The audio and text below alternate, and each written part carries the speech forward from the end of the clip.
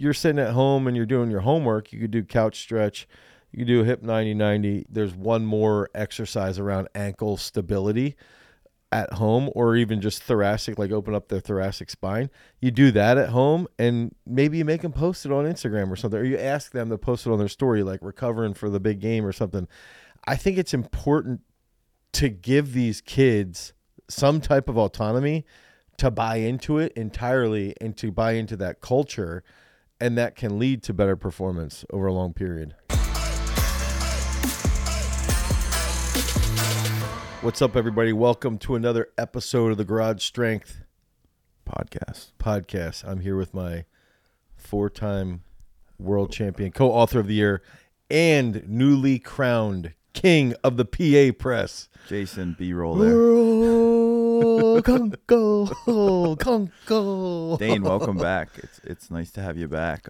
You did say 4-time, so I think we're kind of low-key celebrating a victory that isn't out in the public yet. But yeah, I think for me, it's like I might as well do that because I felt like I've spent more time on this book at this stage of the game than I ever have with anything else, which I was really I've spent more time on this book at this stage of the game than I ever have with anything else, which I was really thrilled about.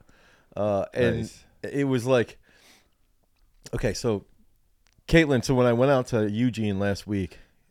Real quick catch up. Yeah. The next book is the rough draft's done. Like it's drafted out. It's ready to, it's just. Well, I wanted to share this part of the story. This is Dane's fun part where he's at with it. So Caitlin says to me, she's like, all right, we have my plane tickets, right? And it was like $350 to get into first class for the 6-hour flight. And dude, if I'm in like those nice seats, yeah, I will work the entire time. So I'm like, all right, if I paid myself this much versus sitting in the back and like sitting there and not being able to work, I'll get a lot of stuff done.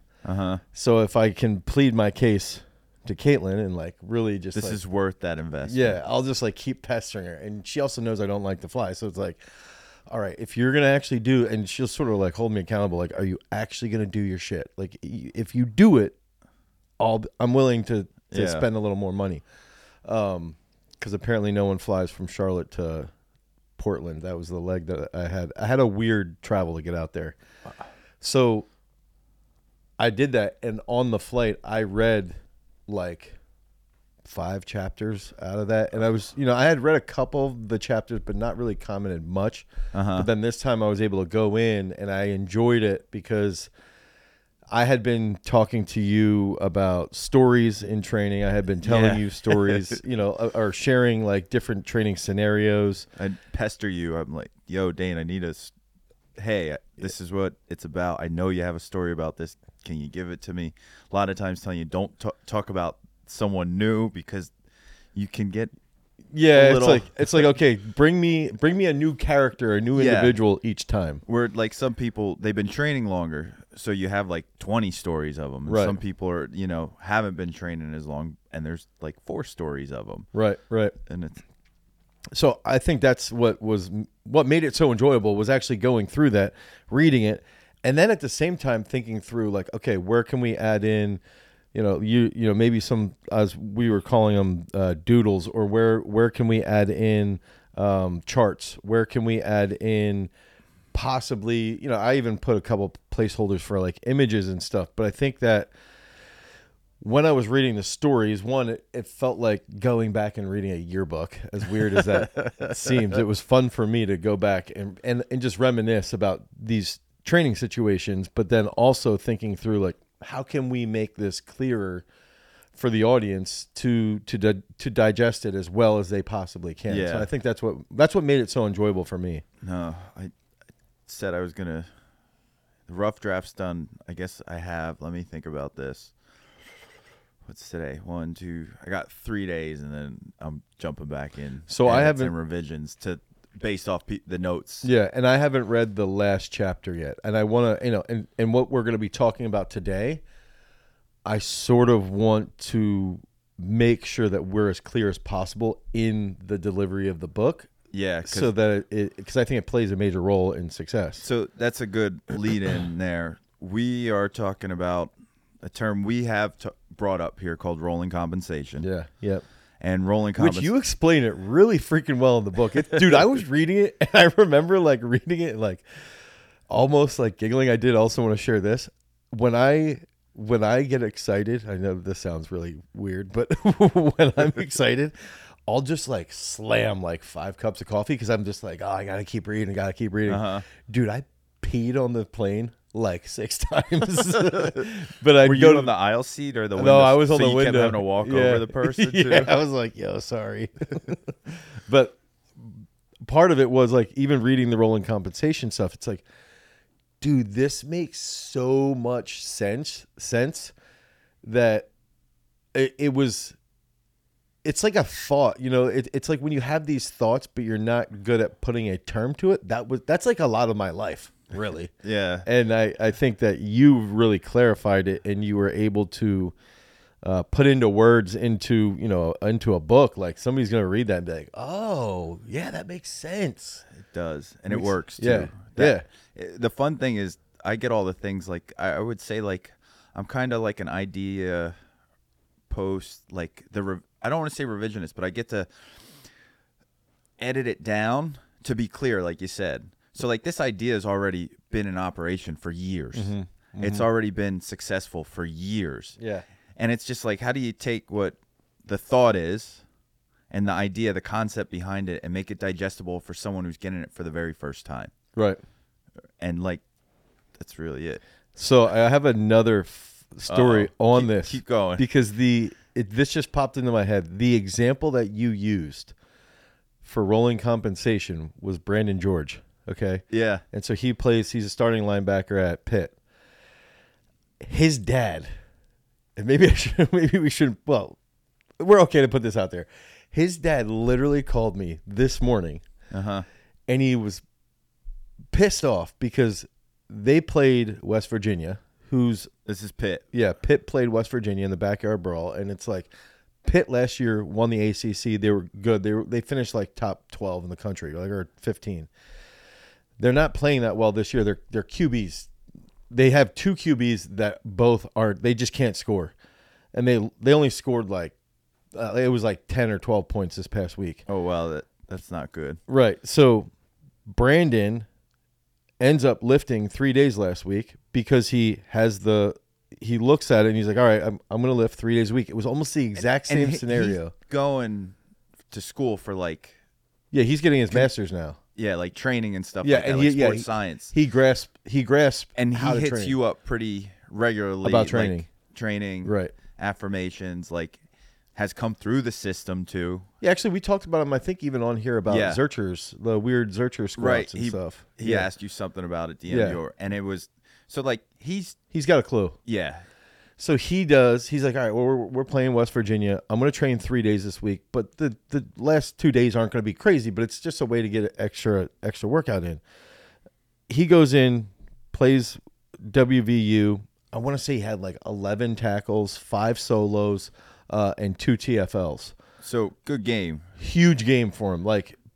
And he's also pretty notorious for putting guys out of the game. He put their starting running back out of the game. He's a tall guy too, right? Yeah, he's tall and he just brings it downhill hard. How do I say? He's lean. Yeah, for a football player, lean. Like right. There's none of the bread loaf on him, right? Right. So his dad's basically telling me like, Brandon's pissed. They're 1-2. Last year they only had 2 losses the whole year, and he's playing well. Defense is playing really well, but they can't freaking put the ball in the end zone. So anyway, that just reminded me because he used that concept of rolling compensation literally this past weekend, and it just so happened that and his dad's a guy that will call me for an hour and a half, that he's going on, and just wanted to share that story because I was like, I just as we're It sitting here, I'm completely relates to like, yeah, what's I'm like, going dude, I on. literally just read this last week. Earl like just finished this. serendipitous. Yeah, it was like, oh, okay, this is all fitting. So, rolling compensation is kind of the opposite of what? Super compensation? It's not the opposite. It's just super compensation is the idea around, hey, here's this one event, this one thing, Yeah. and you need to be at your absolute best when Yeah, this occurs. for that one thing. That one thing. Yeah. So, all your training is kind of centered towards that. Yep. And with sports performance, especially at a professional level, Yep. and sort of what I would call more audience dominant professional level, like a football, Yeah, weekly soccer, playing hockey. basketball, Yeah. where competition is near constant. Right. So there's always an expectation to perform. So you don't have the luxury to like be off, and you don't have the luxury to like be in the most tip top shape.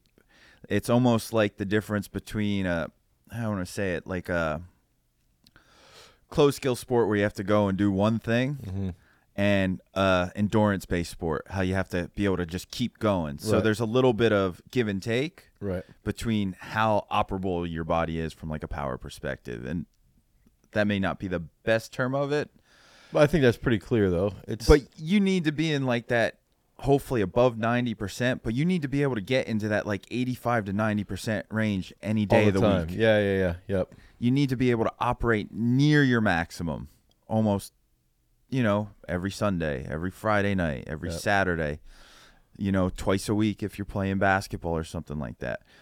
And what rolling compensation does is it enables you, the athlete, to sort of hover in that, ability to compensate, if you will, your body to perform. So there's an algorithm, I like to call it, that goes into it. And it's real simple. Who are you playing? Yeah. Who's the opponent? Yep. And based off opponent record, opponent like stats, depending on what level you're at, like how you can look at it. High school level, like how many D1 kids or like college age kids are on the team. Yeah. You can, might look at. You can look at it and say, like, all right, based off of, let's say we're 5-2, and we're playing a team that's 2-5.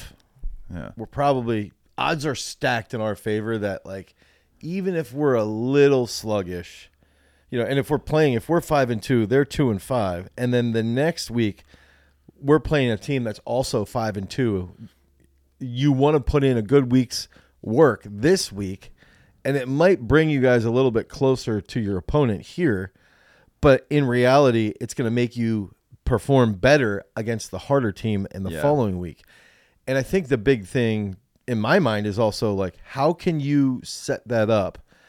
And obviously you're not trying to destroy the kid or make it so that he can't play on a Friday night. Yeah, and we're not doing 20 rep back squats. No, yeah, like you're just trying to get a little bit more stimulation so that they can adapt, and then as they roll through everything, they can adapt the following week, maybe a little bit easier because there's less volume, or maybe the following week is another week. Maybe they have a bye week.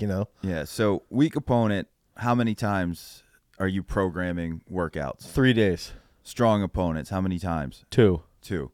All right. So let's focus in on programming for a weak opponent, if you will. Yep. So what type of mindset from the phases are we using then? Like, is an exposure phase mindset, comprehension phase mindset? Is it Comprehension phase mindset? Yeah. All right.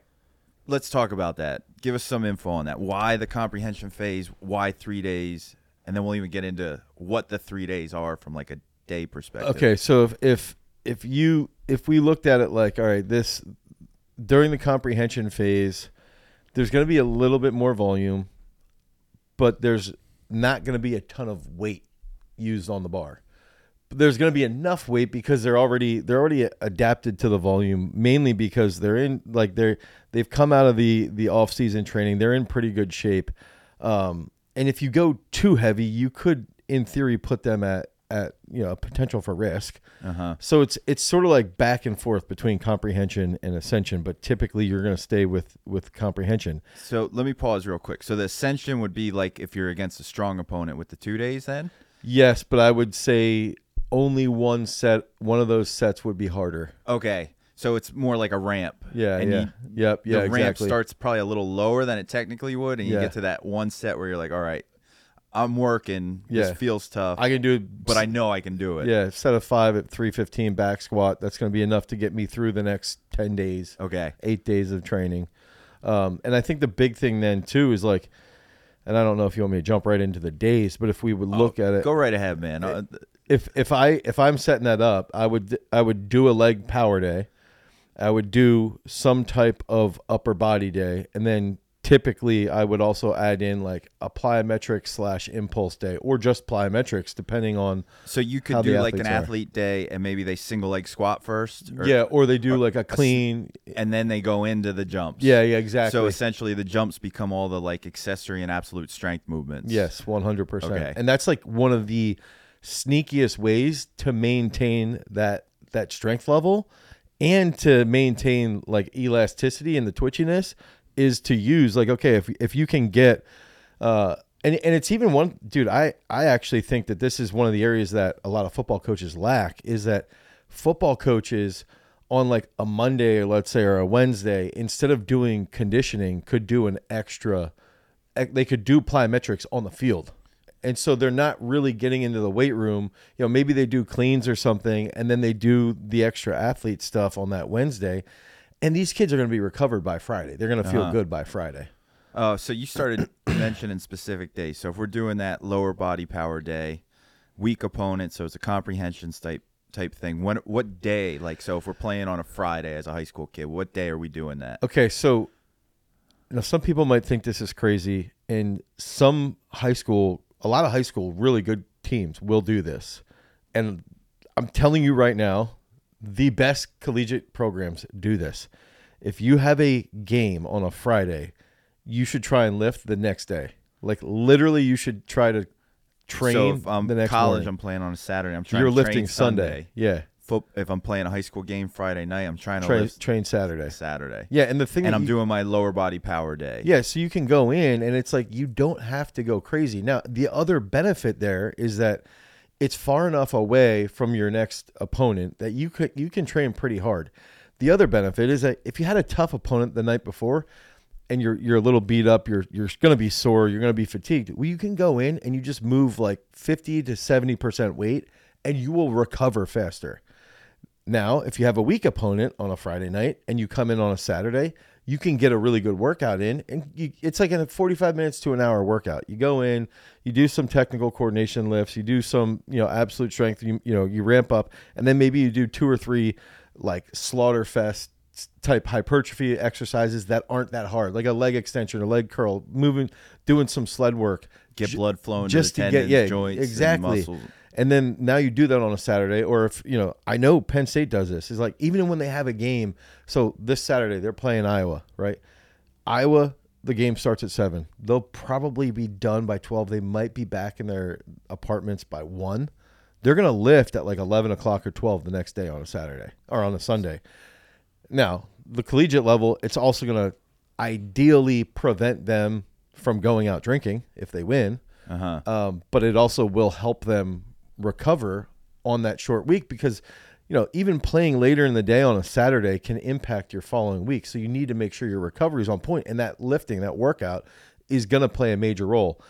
Some people they don't like to have that Saturday. And I think that if you're a high school team, I think one of the other downfalls is like, I think it's a cool way that you can go in, you get a quick workout in, you can watch film for a half hour, 45 minutes. And then the thing is like, if you don't lift on a Saturday, so let's say you do a Friday game and you don't lift again until Monday or work out again until Monday, like that's a pretty long time. Yeah, you're giving a lot of time to lay around, Yeah. let the body get sore, stiff, not move through. Yeah, you're not doing any mobility. You're not being active at all. And then on top of that, now that's 2 less days of recovery. Now Monday has to be that leg power day, and you're probably only going to do 2 days no matter what. Right. So it's like a little bit of more commitment. Now keep in mind, like Thursday's basically a nothing day for high school kids. So it's like that Saturday, there's a little bit more commitment. They've got to go in, it's a little bit harder. But in the U.S., like, dude, everybody is so gung ho football that like Yeah. parents are willing to make that sacrifice. Like, oh, this kid's got to go in at 9 a.m. or 10 a.m. on No a problem, Saturday. got They it. don't care. Especially if they're dreaming big too. Like, Yeah. not only dreaming big, but like if you legitimately want it, you probably need to be doing that too. Like, especially if you want to go like to the NFL, right? Because that's going to be a difference maker between, because everyone's talented at that level. Yeah. Like Yep. you learning how to person. work that early is going to help you when, all right, everyone physically can kind of do the same thing. That's going to help you know how to work when it comes to all the mental stuff, the learning of the playbook and things like that too. Well, and I like to make this, just think this way. If you, let's say you are sore, like you get you're sore and your neck's a little stiff or whatever like that, right? On a Saturday morning. If you went in and you just did, 225-pound cleans for 3 triples. 102 kilos for 100K the kilo. civilized people of the world. You back squat 120 to 140, 150, maybe if you're a little bit stronger. 2 sets of 4, 2 sets of 5, something like that, just to get everything moving. Then you do some sled work, some hamstring work, some quad work if you need to, or mobility. You do Cossack squats, like mobility stuff. Now, compare that what you would feel like on Sunday versus the player who just laid around all day Saturday. Oh, yeah. Did nothing. Sunday, that kid still feels like a turd, whereas the kid who lifted is like, I feel pretty good. Too, like, you can't even discount, like, sort of the way the body reacts to physical activity, too. Yep. And, like, just the hormonal releases and the way the brain feels. Like, I don't want to say everyone. I don't want to be too general. But if you work out, everyone, yeah, I'm saying everyone, you know how good that feels when you're done. You feel like you accomplished something. Right. And then you can go in and it's like, even if you lost that game, okay, so let's say you lost Friday night. You go in and you get that work done, and now as a team, you're making a win for the next week. Yeah, like, you can flip the mindset. Yeah, you change everything. Whereas if they don't train on a Saturday, they don't get together on a Sunday, that gives the team time to be negative, to say things, to question the coaching. And then by Monday, it's like, dude, you're dealing with a whole different beast. Especially at a high school level. Yeah, too. yeah. So it's like you've got to think through like the physical, the mental, and the cultural aspect. All right, so lower body power day, hitting that up, ideally day after the game. Yeah. So comprehension, ascension phase. Comprehension, we have a weak opponent coming up, the Friday or Saturday, the weekend coming up. Ascension phase, we have a strong opponent coming up. And you're just going twice We're probably. just going twice. So let's go to the second day then. Okay. Second day, it sounded like it's an upper body power day, but it also sounded like the hypertrophy day is in there as well too. Yeah, that's A little bit. I think that's where Elaborate on that, and then give us a little bit around the difference between the comprehension for the weak opponent and the ascension for a strong opponent. So if I would set it up, then it would be Saturday would be the leg day. Monday, which is typically like the day that JV plays. Okay, so JV goes and plays, and Monday usually would be either easy walkthrough, easy film, like you're watching film of the team you're playing, you're setting up your schemes, and then they would get that lift in. Or you could do the lift first, right, depending upon the schedule. So I see it as, all right, well, let's go in on a Monday. You do some type of, I actually think you could do a clean if they don't have jerk boxes. If they have jerk boxes, you do the king of the PA press. Earl would love to have the PA press, or just with dumbbells, something linebacker easy. jerks. Yeah. Or is linebacker jerks like two? No, I think that would be great. You just don't ham it Yeah, up. you just go like 60, 70%. Then you do some stronger benching. This is also one thing. All of these guys, for set of 5 or 315 for triple during the season, and now all of a sudden these guys are going like, oh shit, dude, this kid just Little did head this. games Yeah, there, and it's like you do that on a Monday, and then the thing is you ramp up, you hit one or two big sets, and then you drop down and you do all dumbbell work, and after probably all machine work. You're just getting blood and this flow is to pump. where the like hypertrophy mindset comes in. Yeah, it's like the back around end. the accessory and hypertrophy movements. Yeah. And sort of like how you do that. So there's this little hybrid of taking the impulse day. Yep. Well, the impulse day can And the athlete fuse into day. the athlete day. Yeah. But taking that last hypertrophy day Infusing and kind it. of like combining it in there, like getting a little hybrid. 100%. And then, so that would be if you're playing a weaker team. If you're playing a stronger team and you're lifting on Monday, I actually think you could still do the exact same setup. I would change minimal amounts of stuff because by Wednesday, the kids are going to feel good. I would just be aware, like, let's say I like to use a lot of dumbbell stuff, and I would say a lot of neutral pressing, because if we have a Tuesday and we might be hitting in practice, possibly, it's just being aware that, like, if their shoulders are sore or anything along those lines. But the big factor is if we're doing a lot of rowing, we're doing a lot of like upper back work, they should feel really good. So it's like being aware of that. And I think that one thing, at least in my experience with high school level now, is they hit like a fifth of what they did like 20 years ago when we were in school. I mean, so yeah, I guess 20 years ago, like we would hit Tuesdays, Wednesdays. Sometimes we would even have practice on Mondays if we didn't play well on a Friday. Tuesday, Wednesday, we had games Friday. Thursday would be like half pads. Yeah.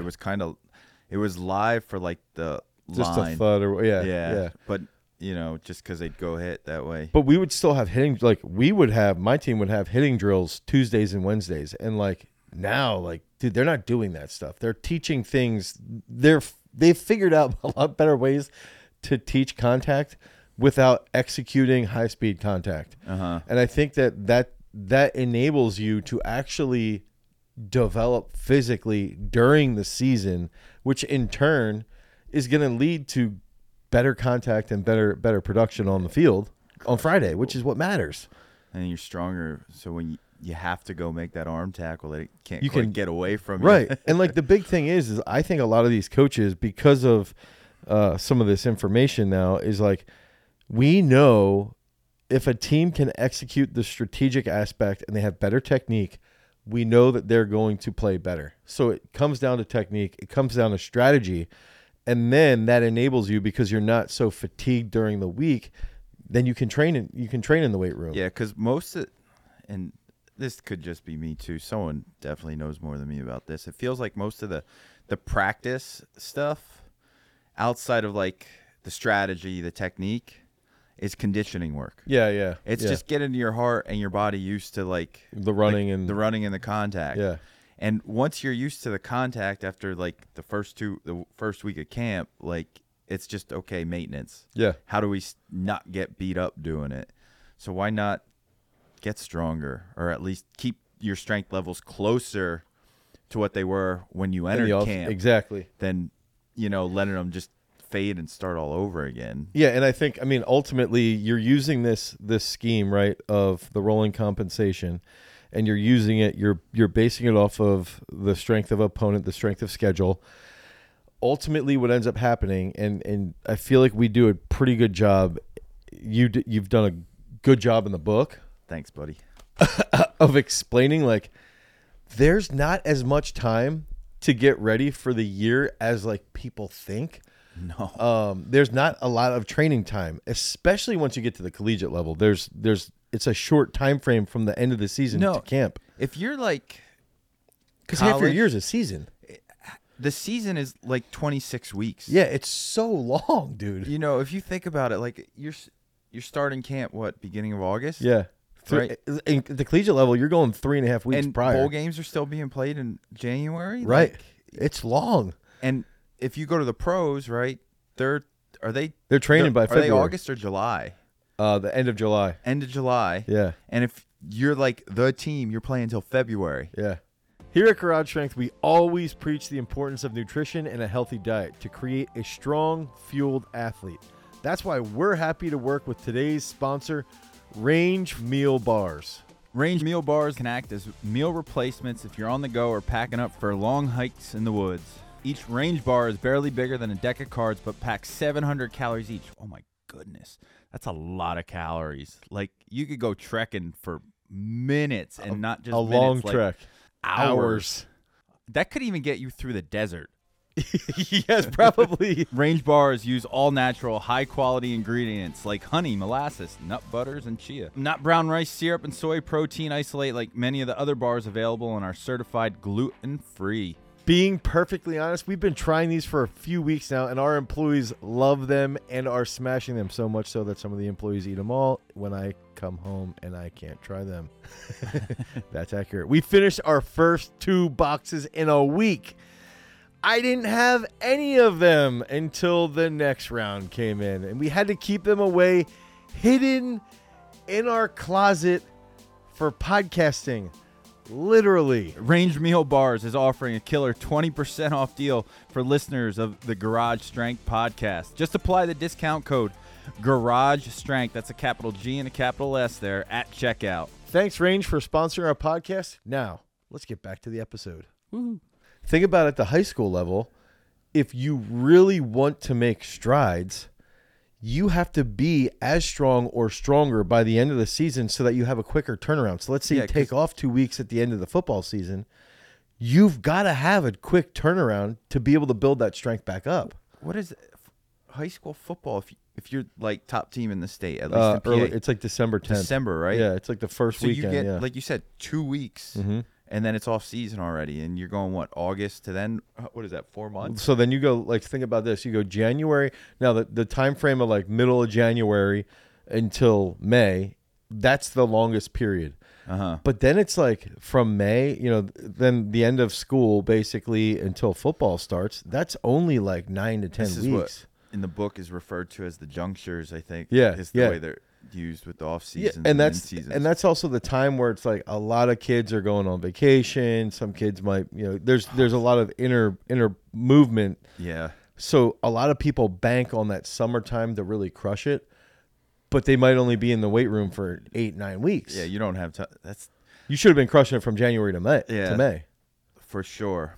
All right, so got lower body power day, got the upper body power day with a little bit of hypertrophy work on the back end of the day in there. All right, if we have a strong opponent and we're doing ascension stuff, we're kind of done by Monday. We're done by Monday. So we have Tuesday, Wednesday, Thursday. Yep. If it's college level, you're probably training that Tuesday instead of Monday around there. Yeah. So you have those 3 days now to do it. Yep. Now, if it's the weak opponent, we get this third day. It's an athlete day, but we bring in impulse day stuff as well too. Elaborate on that and sort of mindset, what goes on with that. I think that's where and talking about the mind game stuff, if you're on a Wednesday, let's say, I would do some type of power snatch or power clean, and I would try to get video and post it and tag. Dude, kids in high school will tag each other on Twitter or on X, whatever you want to call it now, and they'll start to like get in each other's heads. But like, dude, Nick's senior year, he benched 315 for 5, and we posted it on a Sunday because he had to come in and do upper body on a Sunday, and they were playing Exeter, and all these Exeter kids are coming in on Monday to lift, and they're like, Singleton was in here doing 315 for 5 yesterday on bench, and it's like, yeah. I mean, they played that week, so in this specific scenario, it's like, okay, impulse day, you move. Let's say you have an athlete who can clean 250 fast for quick double. It's like boom, boom. He does that, right? He drops it. Then maybe you do, instead of like a barbell loaded single leg squat, you could just do like a fast dumbbell single leg squat. It's not going to destroy them, but it's going to help with their hip mobility and their cutting, and they can do some contrast stuff there. And then that's almost always what I would recommend. Technical coordination, some type of contrast, so garage strength contrast or traditional contrast, and then you would use some more plyometrics. And that feeds right into the jumps too itself. Yeah. All right. And what's sort of like a volume, and like what would be exercises you would select for the jumps? Like, do you get super serious and do like some, I don't know, like some of the ones you see video of Nick doing, like with the jumps over the hurdles, the single leg hops over the mini hurdles, ending with the box jump, the reckless jumps and things like that, like a Jan jump series, or do you? I would keep it simpler. Okay, so because think about, like, the more complex the jumps are, the harder it's going to be to recover. They've got to make adaptations and like their brain calculations for improving, enhancing the myelin sheathing so that they can fire faster. I would keep it simpler. And a good one would be, like, I was just thinking about this as you were asking, is like stair jumps are great because they're easy, but also doing something like a depth drop into a hurdle hop, and you only do like drop and go over instead of doing like drop 5 hurdles. You just do a single hurdle. So you're still getting that fast reaction. Uh-huh. I still would do a unilateral plyo with a bilateral plyo. And I think the other thing is like if we are doing like instead of doing like a single leg bounds for distance, maybe that's where we do like skips for height or skips for distance. That's going to be easier. You could do even like jump step ups and try to have them jump to a target. Something like that is going to help them, and it's not going to be overly complex.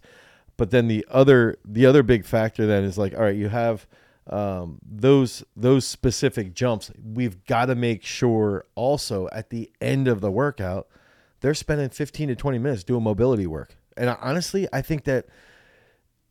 I believe most of these high school kids especially would see better performance by spending 15 to 20 minutes a day on mobility, because they're going to be able to lengthen their hips more, play a little bit lower, and then in turn, that's going to help them manipulate opponents easier out on the field. So it's like you're going to see, if you just make that investment in the mobility and the recovery, that's going to come back. Yeah.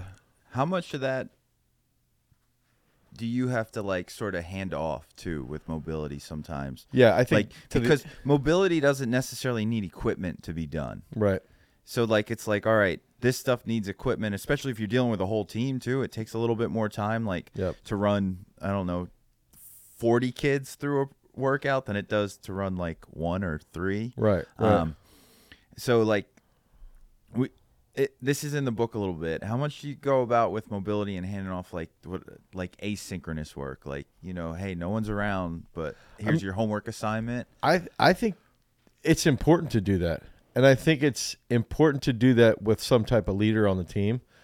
I think there's a couple different ways that you can do it. You know, you could do it where you get a couple of leaders on the team to lead them 15 minutes of mobility work post practice.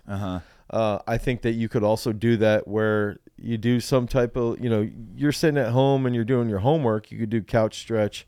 You could do a hip 90-90. You could do, I don't know, let's say there's one more exercise around ankle stability at home, or even just thoracic, like open up the thoracic spine. You do that at home, and maybe you make them post it on Instagram or something, or you ask them to post it on their story, like recovering for the big game or something. I think it's important to give these kids some type of autonomy to buy into it entirely and to buy into that culture, and that can lead to better performance over a long period. All right, cool. So then what day is that? That'd be Wednesday that's being done then? Yeah, Wednesday, and I even think still Thursday they should be doing I think mobility they should be doing. And then they have that Thursday day to kind of recover, and Friday smash. They're playing the weaker opponent. Right. And one of the trade-offs you said earlier was, hey, maybe it evens it out a little bit, but it doesn't even it out so much that the better team's still not the better team. Right. No, and it's like maybe instead of the score being 56-0, it's 49-7 type of thing. I think that's so. I used to say this to BC when we would do this. JVs don't get until the fourth quarter instead of after halftime. And it was also like, well, the funny part was that the JV kids would have to lift like a full lift, dude. They would lift a full lift, and the varsity kids would be out. But then when the JV kids would go in on a Friday, and like the third quarter, they'd come off. They'd be like, "Coach, I could barely get in my stance," because they're playing on Monday, not on a Friday usually. Which it's like, whatever, dude. I don't care. Like this is what you need right now, because you're not playing. Growing. Yeah, you need this for next year. You have a head start technically in this game exactly. right now. Like, and you're up real big. And if it starts getting close, we'll put them back in. Yeah. So the thing is like, honestly, I think if you're a good enough football coach, and you have the strategic aspect, you've got the culture in place, and you've got all this stuff lined up. It's sort of funny. High school coaches will talk about like taking accountability and stuff, and the bad ones would blame the strength program for a potential loss if that would happen. Dude, I never once heard that from the coaches that I was working with. They would never even think about it. Like, it was never even a factor, because they didn't even notice. They did not notice a lack of like a drop speed off or anything. play. Yeah, it was because we've got to remember, one, these kids can recover well, but two, if you're losing a game, it's not going to be 9 times out of 10. It's not going to be a physical factor. It's going to be mental breakdown. It's going to be penalties. It's going to be turnovers.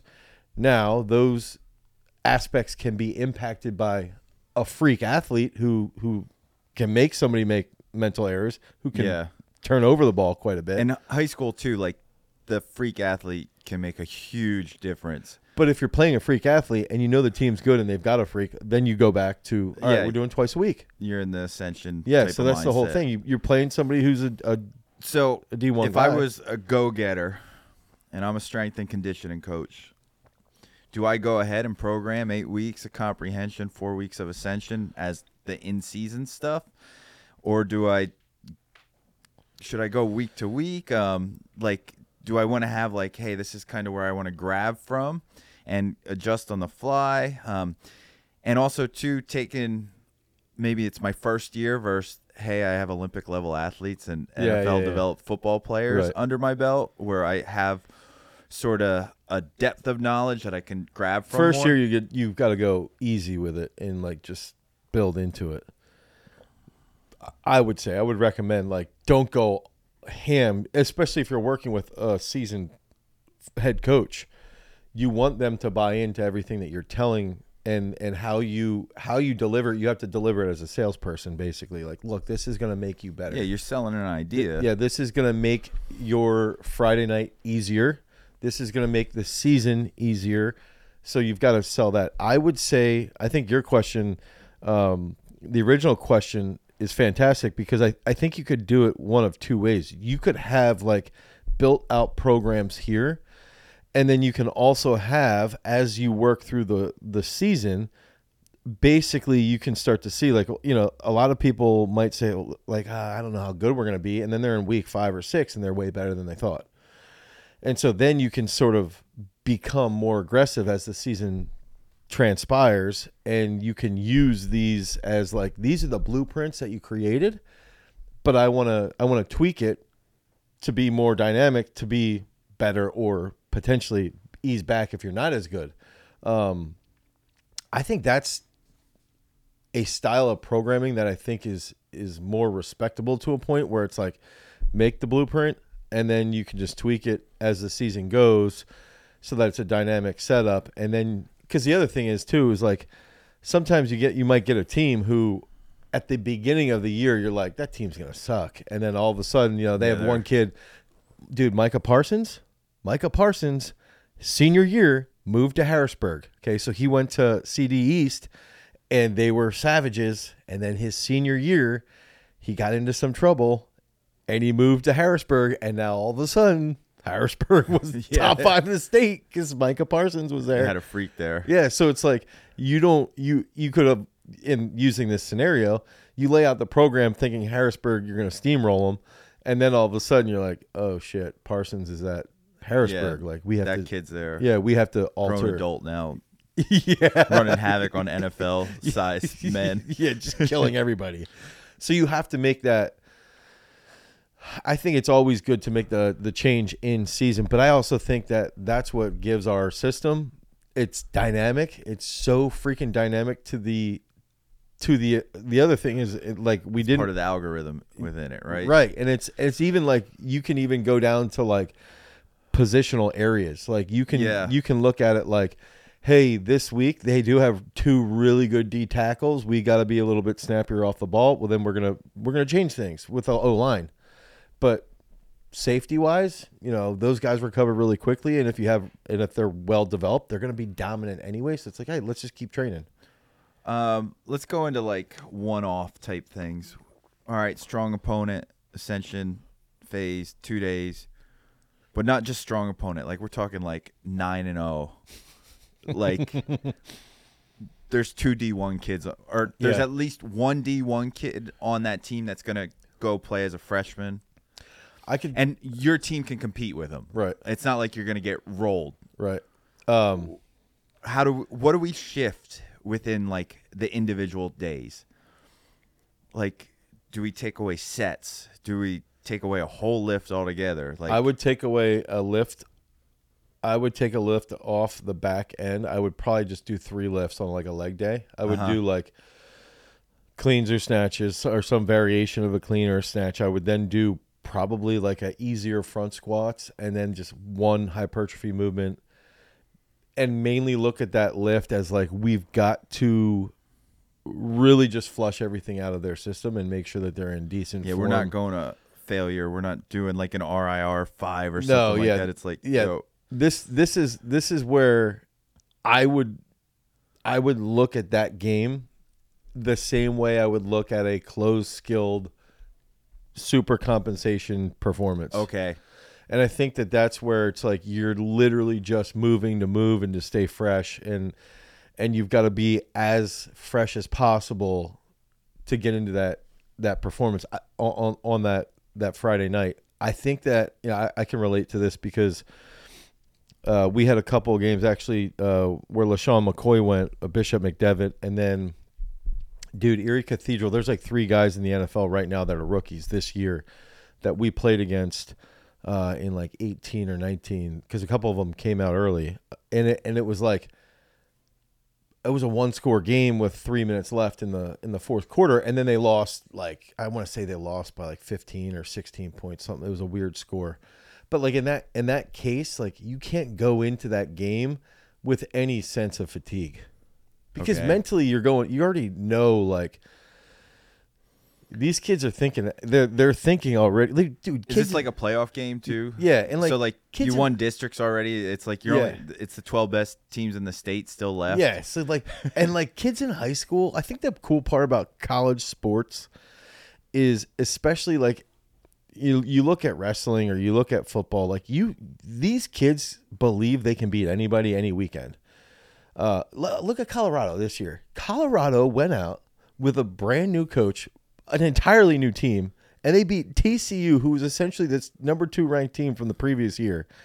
And they didn't just beat them, they like pummeled them. But I think that's the unique part about the collegiate system, is like these kids believe anything can happen on any weekend. High school kids, it's different. They're not fully there. These high school kids, you got to think about, like, they're the kids that still get embarrassed when they get like sweat stains in their armpits. So like they're self-conscious, and we have to remember self-actualization on Maslow's hierarchy has not occurred yet. Right. So like we have to remember, like they're a much more fragile group of kids. So if they feel good, that's going to be a notch in favor of winning. That's one of my favorite jokes right now. You know why old people do what they want all the time? Why? Not as much peer pressure. It's a little dark, but still. It's still funny, though. I love it. That's great. Oh, geez, that's funny. You're never going to see a 90-year-old like, don't tell me what to do. Like, no one's going to influence me anymore. Well, there's nobody around. Yeah. All right. How do we use the realization phase, too, from a mindset, specifically around, like, it's playoff football? Yeah, like, that's you won districts already. Like, that's where you're using that. You're going, all right, if we've got like 3 or 4 weeks left in the season, like you're like, I sort of like to think about it as like you're hanging on by a thread as a strength coach. Like you're just like, we're doing activation work in the weight room.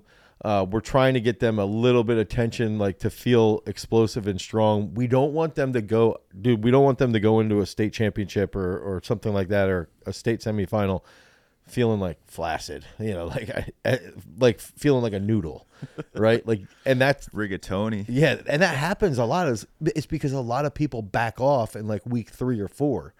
Dude, don't back off till like week 10.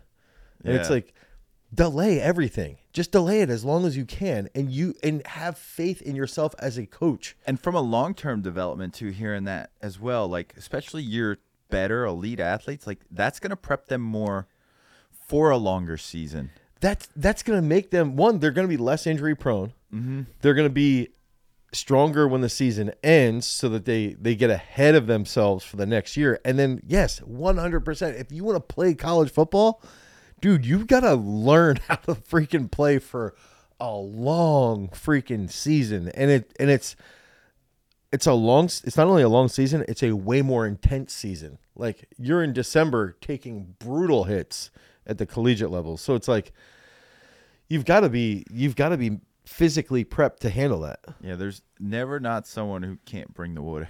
No, Once you hit that college level, I remember talking to DJ. everyone kind of hurts when they hit. Jan used to say this. He's like, dude, they would play Rutgers like the last game of the year, and Rutgers was always terrible, right? They're like, 2-9. No knock on Cam Stewart, who used to train here, who's now at Rutgers, but they're historically, actually, they were good when we were in college, but historically, well, that's lately, when Ray Rice was there too. I think, right? Yeah, they haven't been good lately. But Jan was always like, dude, we'd be playing Rutgers. It'd be the week after Thanksgiving. We'd be a little bit flat. We were 10-1. We knew we were going to steamroll them, and they'd come out like it was their Super Bowl because they'd be playing. Let's say they're playing at Penn State. It's packed, and all these guys, they haven't been playing well all year, and now they're still going to bring it week 11, week 12, and to try and pull up an upset. And it's like, there's always, and Jan used to say, like, dude, they'd have these running backs and the tight ends that would come down and just bring it. And like, they're not even that they're not even that skilled of athletes, but Still they're hurts. specimens, yeah, and they just know how to hit. So it's like you have to prepare for that if you're in the collegiate system, and even if you're D2 or D3 school, you still have to deal with that. Yeah, they want it. Yeah. You ready for some overrated, underrated? Yeah. All right. These ones are a little silly, and they all refer to in-season training. Okay. All right. Okay. All So- in season. Yeah, overrated, underrated, in-season. 2 box snatches. Overrated, underrated, in season. 2 box snatches would be underrated. All right. You thought I was going to rate them? No. I just think because they're easier, Okay. and you could get the team, like if you have access to boxes, you could, especially the linebackers, I would have hammering that, and All running right. backs. You ready for this one? Yeah. Overrated, underrated. 5-rep unbroken single leg squats. See, that's where I would do something like that with dumbbells, but I would not do that with back squat. So say it. Say it. Overrated. Yeah. That hurts his soul to Well, have to say a single leg squat is overrated. Saying that because it's like they do a 5-rep back squat that's unbroken. They're still sore as hell on Yeah. Thursday or Just Friday. hurt his soul. Hey, quick little anecdote. So just to let everyone know, Dane's so nice. For my birthday, I got a single leg squat roller. It was wonderful. I've been using it. Oh my goodness. My hamstrings Dude. have gotten so much stronger. It's ridiculous. It's and like it's not like I had weak ones before, but so much stronger Right, and fire right. so much better. I was doing razor curls before I had it, and I'd be like, whoa, this is like dicey. yeah, Now I do them like, this is easy. Right. I'm like tempted to like hold a plate on my chest and see what happens. Yeah. But I wanted to put that out there. My mom is 70 and she's like, I just can't believe how much it opens up my hips. I'm like, no kidding, Mom. Like, I've been telling you this for I don't know how long. Yeah. You just don't want to listen to me, but it's amazing. It's like I know it's a compound movement, but it feels like it isolates your hamstrings. Yes. And you feel it the next day. And your glutes have to fire. Yeah, your like glutes no for other. sure. It's- Waking it up big time. and it's great now how like my back squats are starting to feel then too from Right, it, right. because it's not like I trained weightlifting, so I do a lot of quad stuff. Yeah. And now all of a sudden the backside's kicking in more. It's like, oh, wow, this is life amazing. wonderful. That's probably why you PA press so much. Yeah, king of the PA press now. I need a crown. Yeah, that'd be funny. Jason, cue the 114. You just keep queuing it. Yeah. Or the 102 for 4 too. Because remember when we started? Yeah, So what was that? Was I that just 100? I just threw out I could do 100. Yeah, and I failed it like 5 times, but did it. Then you did hit it, untrained. yeah. I was untrained. Like I did not Dude, you train. It did just fail showed it. up one day. I think you might have failed it more than 5 times. You Yeah. just kept trying, but then you did hit it. I hit it in the groove, Yeah. and then I was like, I'll start like training overhead pressing again. So you hit 114 for a single right now. That's Yeah. 255. I think it's 250. About it's in that. You think range. you could get to 270? Yeah. Oh, well, I'm going to get to 265 first because Legend and T told me 120 or 125 is like respectable Okay. weight from a thrower. Yeah. and I am nowhere near Dude, the they're size of a such thrower. babies with it. They're down there doing PA presses with like 80 kilos. They were Meanwhile, telling me that. Ryan McDonald's doing 80 kilos. It's like, what are you guys doing? Yeah, I want to get, if I can get to a respectable thrower weight from national level like throwers. Yeah, then that as pays a off. non-thrower body, I'm okay with that. Yeah, That's why absolutely. I'm the king. All right, we got another one. That's why I'm the king. Overrated, underrated accessory hypertrophy movements. Ready for this one? Nordic curls. Ooh, And this is in season too. I would actually say in season they're overrated because it's too much. Like just one eccentric of a Nordic curl, these guys' hamstrings are gonna be sore. Yeah. So it's like, unless they have a bye. If they have a bye, I would probably throw it in there. I would do Ooh. it twice before their next game. But I think it's too challenging of a movement. I actually think there should be like a table of like, okay, these are the in-season style movements that you can use, and then We're out gonna of have to season. note that one. Yeah, exactly. I was thinking That's that. a good thing there. See these? All right. Here's the either or. You ready for this one? Yep. I think this one's gonna make you feel good for all your recent work. Okay. With that marathon training. I actually have two of them. Sub 50-minute 10K run. I don't know how fast your 10K is. That's pretty slow for like elite people, but I know for like 6 miles. Yeah. I would hold on. Okay. Or 5-minute max cal assault bike. Shit, dude. I should have put 45-minute 10K run there for you. Which one? Either or. Which one you doing? 5 minute all out. 5 Dude, minute. One of the guys that came to the summit, he did like a 150, The 120. I know. I saw he post. It was Dude, how is that possible? because he's a savage. That's crazy. He got those thick boy legs too. He does, yeah. I still think that's harder because your heart rate skyrockets and you can't get comfortable. Like for me, for a 10K, if I go out on a 10K, I can run like a sub 60 minute for me. Can you do a sub 50? That's why it had to be sub 50. Yeah, 'cause for you'd me, have to like I'd have to hammer book. a little bit. For me, Have you ever tried a 10K on like a track or No. like something flat, like non-road where you're going uphill? no, Dude, it makes a huge difference. when I was watching them race this weekend, I mean, I saw the American record went down the mile. The 5K world record was broken on the women's side. I was watching it thinking like I have run on tracks. I actually ran on a track on Saturday. I ran like 3 miles and then I went back and ran home. It's amazing how easy it is to run on a track. And it's also like, Technology is incredible. well, yeah, and how small the track feels for me now. Whereas before it was like, oh my God, track's Yeah, one huge. lap felt. Yeah, forever. Now I'm like, oh, it's only, I've only got to do 12 laps. That's nothing.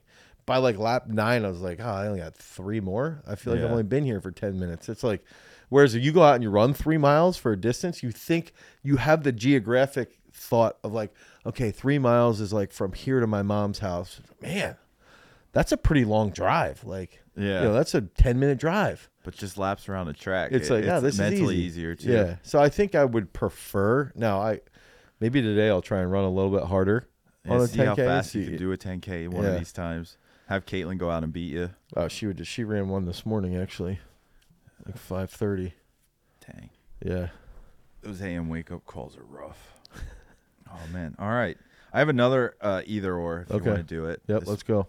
science fiction like Philip K. Dick, Ubik or Valis. I don't know if you ever read those novels, or high fantasy like Brandon Sanderson, Stormlight Art. I like sci-fi better. You more sci-fi. Yeah, I'm much more sci-fi, especially like to me. I mean, my favorite movies / TV series is Star Trek, so it's like sci-fi Okay. all day. Well, now I know if I decide to get you like a book or something for Christmas I think for about entertainment. sci-fi as like it's possible. It Yeah. it could exist, and Figuring out solutions to imaginary situations Yeah, is fun. it- There's actually a word for that. I think it's like, I forget. It's like PLATO something. well, it's also like like to me, if you think about like Gene Roddenberry, like a lot of the thoughts he had sparked scientists. Who's Gene Roddenberry? I don't know who he he was is the off the writer. top of He it. like was a Okay. creator of Star Trek.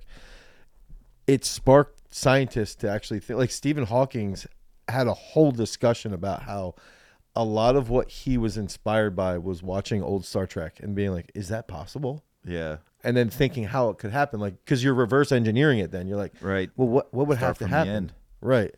So I think that's what's cool about it. Nice. All right, we got audience questions. Okay.